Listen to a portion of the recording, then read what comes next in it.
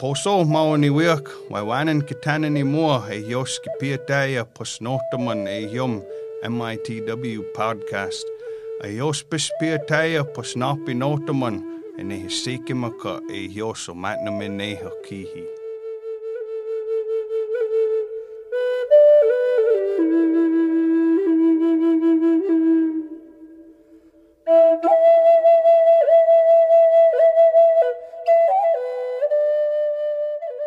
Welcome to the Menominee Indian Tribe of Wisconsin podcast. I'm your host, Sheena Mapus. On this episode, I am joined by Vaughn Bowles, Public Information Officer for the Menominee Indian Tribe of Wisconsin. I would like to remind everyone we request you send in your COVID-19 related questions to us at podcast@mitw.org. Welcome, Vaughn. Thanks, Sheena. So Vaughn, right off the bat, can you give us the information about the child vaccine clinics that are happening? Yes. So the Pfizer vaccine, like we talked about, I believe, last week, was approved for children ages 12 and older. The clinic has received some Pfizer doses. I believe we have 300 of them on hand right now. And so we're going to be holding vaccination clinics for youth. These are going to take place today, which is Friday the 21st, and also on Monday the 24th. It's going to be at Menominee Indian High School in the small gym. It's going to be from 9 to noon, and then again from 1 p.m. to 3:30. Again, it's eligible. Anyone that's 12 or older is eligible. They can take walk-ins, but if you need to or want to, you can also set an appointment to make sure you get a spot. You can call the clinic at 715-799-5769 for that. Some of the requirements, parent or legal guardian should be present when the vaccine is administered. That is strongly encouraged. We understand that there are some situations where that doesn't or can't happen, but that is definitely the preference. They're going to send home, MISD will send home relevant paperwork to allow children to be vaccinated without a parent present, but that paperwork needs to be filled out and returned. Additionally, there's a consent to the vaccine form. It'll need to be signed by that parent or legal guardian, because we know there are some multi-generational families that live with grandparents, and so legal guardianship should be signing that. And then the Pfizer doses, you'll need 2 of them to become fully vaccinated, and they'll be administered about 3 weeks apart. General questions, that your child will have, or issues like allergies to medications, shots, things of those nature, and also whether or not they've been sick or experiencing any sort of COVID symptoms, and if they've had any sort of vaccination within the last 2 to 6 weeks, I believe is what it is. So that's currently what's going on with our activities for our youth vaccination program. So Vaughn, this week we had a new emergency order that was released. Can you just go over some of the main highlights of that? So this is emergency order number 16, and we're trying to follow the recommendations that the CDC just recently put out. And so this takes effect today, actually, May 21st.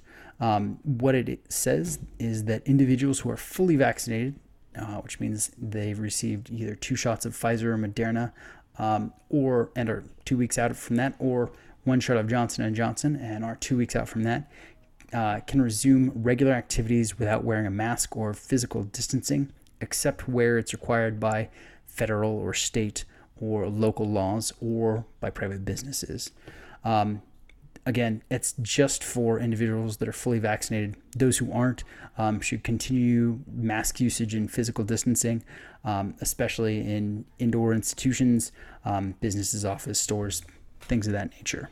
That said, the tribe is actually keeping mask mandates in place in locations of high frequency and of potential contamination, or potential areas where you could run into the virus and contract it.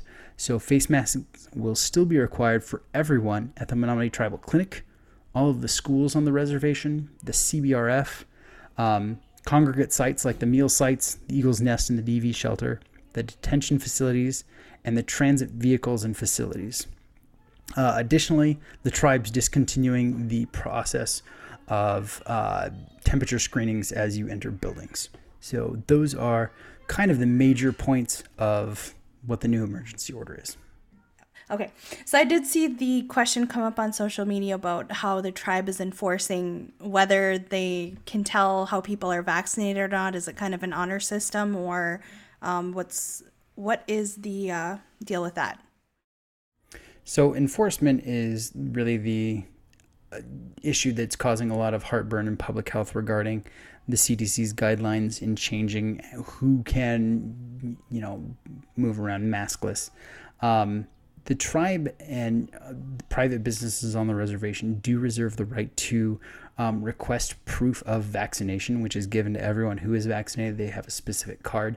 And so businesses and the tribal facilities can request that upon entry. And those who don't have it, will need to mask up. But there is an element of, the honor system for this. And so we would really appreciate the cooperation of everyone to continue using masks if you need to. We're really trying to allow people as much freedom as possible, but we really do need to keep the community as safe as possible while we try to reach herd immunity.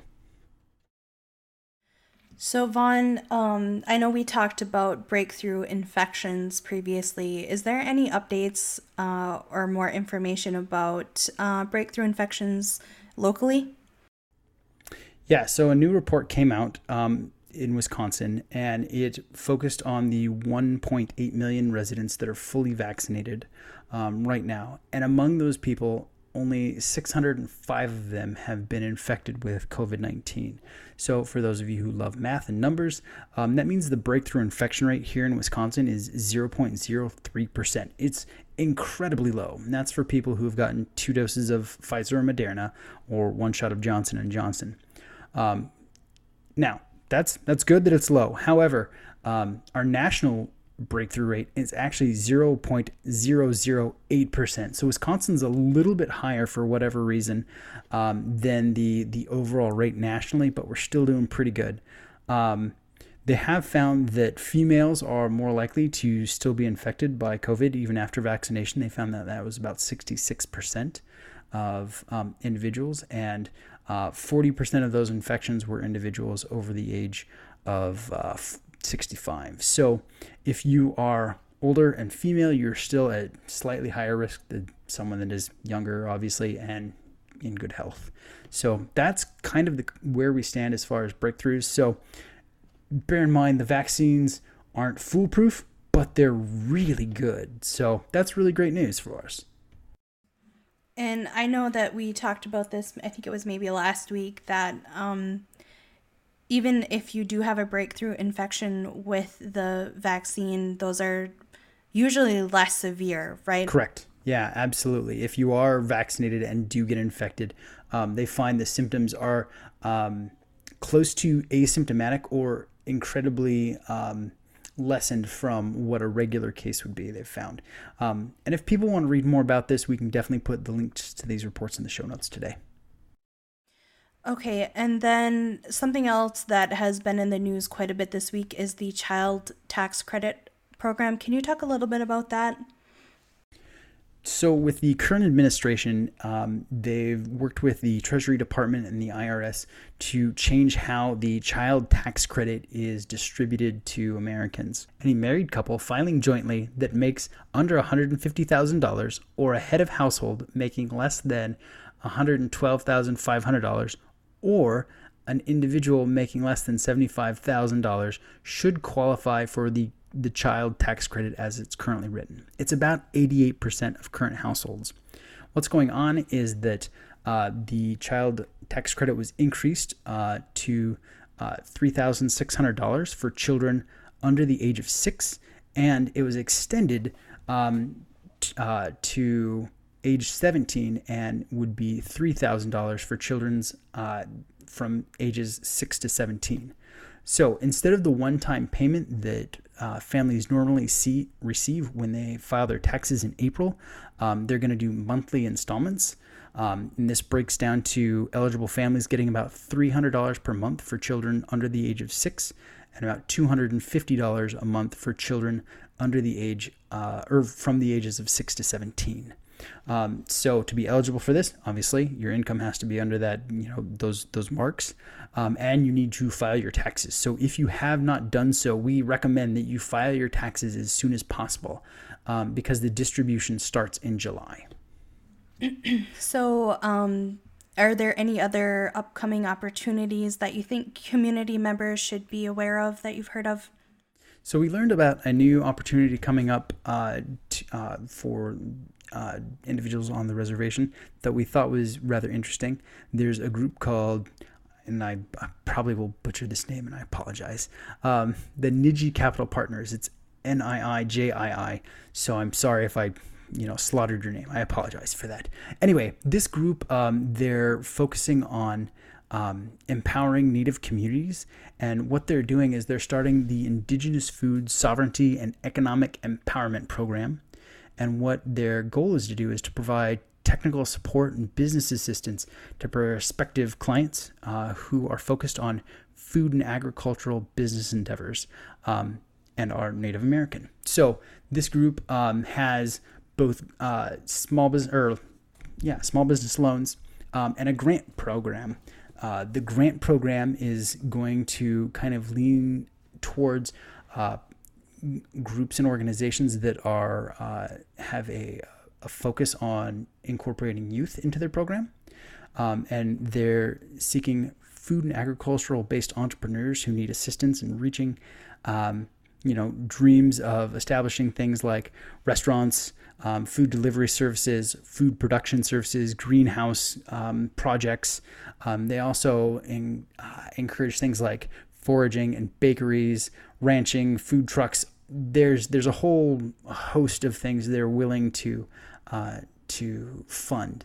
The grants are for $1,000, and the due date for those is, I believe, due date for that is June 1st. Sorry for the quick turnaround on that. I just found out about it yesterday. If you turn in your application and are accepted for a grant, then you'll hear back by June 30th.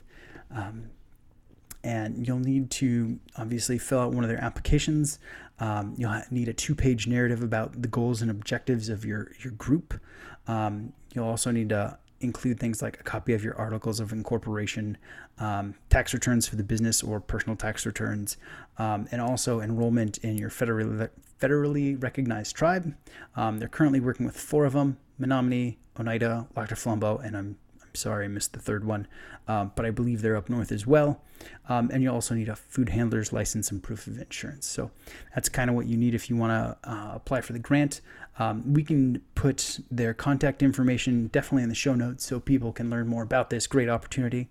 Another opportunity that individuals might be interested in is what's called the FEED project, or the Food Entrepreneurship Ecosystem Development Project. And this is being put on by the University of Wisconsin in Madison, and it's a virtual summit. It's taking place this summer, and it's a series of workshops. Looks like they're going to have 4 of them right now. The first one is going to be June 7th. It'll be from 2 to 3:30 p.m. They're all going to be about an hour and a half. The first one will talk about starting a farm or home-based food business. The second one is starting or expanding that food business in Wisconsin. The third one will be on best practices in operating a food business out of a shared space. And then the fourth class will be starting or joining a food business cooperative. So if you're into producing food, making food, selling food, I would say eating food because I really like it, but not eating food. If you're into making food or increasing the economy around you through the development and production of food, these might be great opportunities for you because it's good information. The Wisconsin, the university program is free, and the applications for grants also free. So a lot of great opportunities are out there now. Thank you for all the information, Vaughn. Do you have any final message for people for the weekend? I would just like to thank the members of the community that have been vaccinated so far. I hope you enjoy running around maskless. For those of you that haven't been vaccinated yet, I'd strongly encourage you to do so. It can only benefit yourself and the community and keep you safer. So go get vaccinated. Thank you, Vaughn.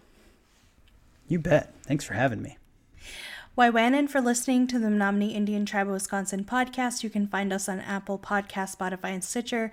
You can also listen to the podcast on menominee-nsn.gov under the Community tab. Keep up to date by following us on Facebook at MITW Podcasts. I do weekly updates with Vaughn and welcome any community questions you have regarding COVID-19, so send those to us via email at podcast@mitw.org.